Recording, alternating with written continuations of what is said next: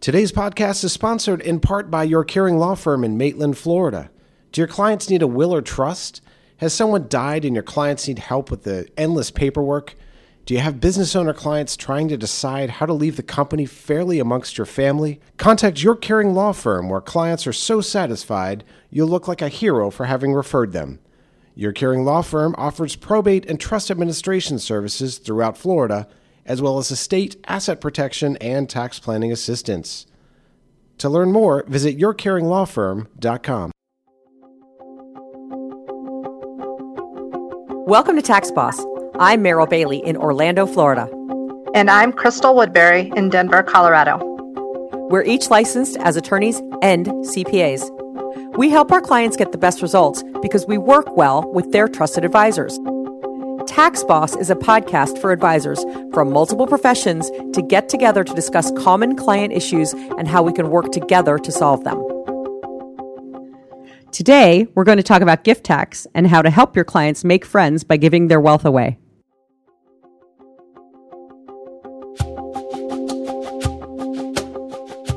So, Meryl, today I'd like to talk a little bit about gift reporting and gift tax rules because of a situation that happened with a potential client today.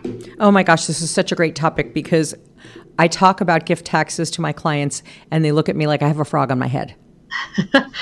So I had a potential client come in this morning, and she has no family members. She's an only child, has two friends that she would like to leave her estate to when she's gone, equally between the two. Neither of them really want to serve as personal representative. One of them said she would, but a topic for another podcast, who really wants to serve as personal representative. She asked me today when we were going through how to draft her will, if she could leave everything to the one friend with instructions that she would like her estate left equally between this friend and another friend, and she's sure that the one friend named in the will would split it equally. Crystal, this happens all the time. Usually with me, it's a client wants to leave the wealth to one child, and then, the good child will, of course, share it with everyone. Of course. So I'd like to walk through the conversation we had about the gift reporting requirements that would fall on the friend who inherited everything under her will. Oh, please do. Right now, in 2018, the federal rule is any person can gift $15,000 to any other individual with no reporting requirement. Or as many people as they want. As many people as they want. Like you and me. They could gift to you and me. Yes, if they so chose. Yes. As many people who wanted to gift. As many as they want. With no reporting requirement. And it does not have to be $15,000 in one lump sum. It can be over the course of the calendar year. And a married couple could gift $30,000 between the two of them to any individual. Correct. Any gift in a calendar year in excess of that $15,000 needs to be reported to the IRS on a gift tax return. Well, unless it's to charity. Unless it's to a charity. Or unless it's to your spouse. Any gift to an individual. Correct. In excess of that $15,000 that's not a spouse. And they also can pay medical expenses directly to the provider, and that doesn't count towards the $15,000. And you can pay tuition directly to the school, and that doesn't count towards the $15,000 either. But it's only tuition. It's not lab fees or any other fees like that.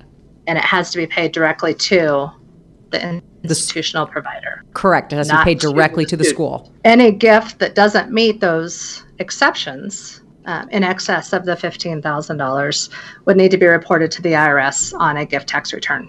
Right, and it would eat into your lifetime exclusion, which this year is $11.18 million. Correct. So my conversation with the potential client this morning was, you can leave everything to your friend, and you trust that she will give half of your estate to your other friend. However, your friend is going to be burdened with a reporting requirement if the amount she's giving to the friend not in the will exceeds $15,000. And she gives it all in the same year. The friend that receives under the will likely will not have to pay any gift tax, but she will burn a portion of her 11 and change million lifetime gift exemption. Right. And $11.18 million is a huge amount. So most people aren't that concerned about it. But if you look at the transfer taxes, that number has changed 12 times since 2010, and it used to be $600,000. So what looks like not an important thing when you have $11.18 million to burn, if that number went back down to $1 million, might be a big issue. Right. And with this potential client, we don't know what the value of her estate's going to be when she dies. She could win the lottery. She could inherit from another friend. Correct. Or, like you mentioned, that lifetime exemption amount could decrease. So not only would she have the reporting requirement, but she may also have to pay some gift tax. And because she's not naming the other people in her will, if her friend disclaimed half of it, it would not go to the intended recipients. It would go under statute to probably her nearest relative, which is not what she wanted. Right. So I did explain when she said, can I leave it all to my one friend and have her give it to the other friend? I said, you can do something substantially similar and make your friend that you wanted to leave it all to the personal representative, and then just have your will leave it equally to the two. She would, in essence, be doing the exact same thing, but with no reporting requirement. Right. And there's other things that I discuss with my clients when they want to do this, because really this comes up so often. I ask them, what if? So what if the friend doesn't gift it? What if she's incapacitated and nobody knows she's supposed to do anything with it? What if the week before your client died and this woman inherited, the woman had a car accident and is in a lawsuit and there's a judgment against her? What if the friend who's supposed to gift half is in the middle of a divorce and this is in her account and the ex-spouse is saying, I want half of it? So this is a big issue. And, there's a really famous case about this, Marilyn Monroe. Marilyn Monroe left her intellectual property, including her likeness and all of the things to do with Marilyn Monroe, to her acting coach, Lee Strasberg, with precatory language, which is language that says, I want this to happen instead of this must happen.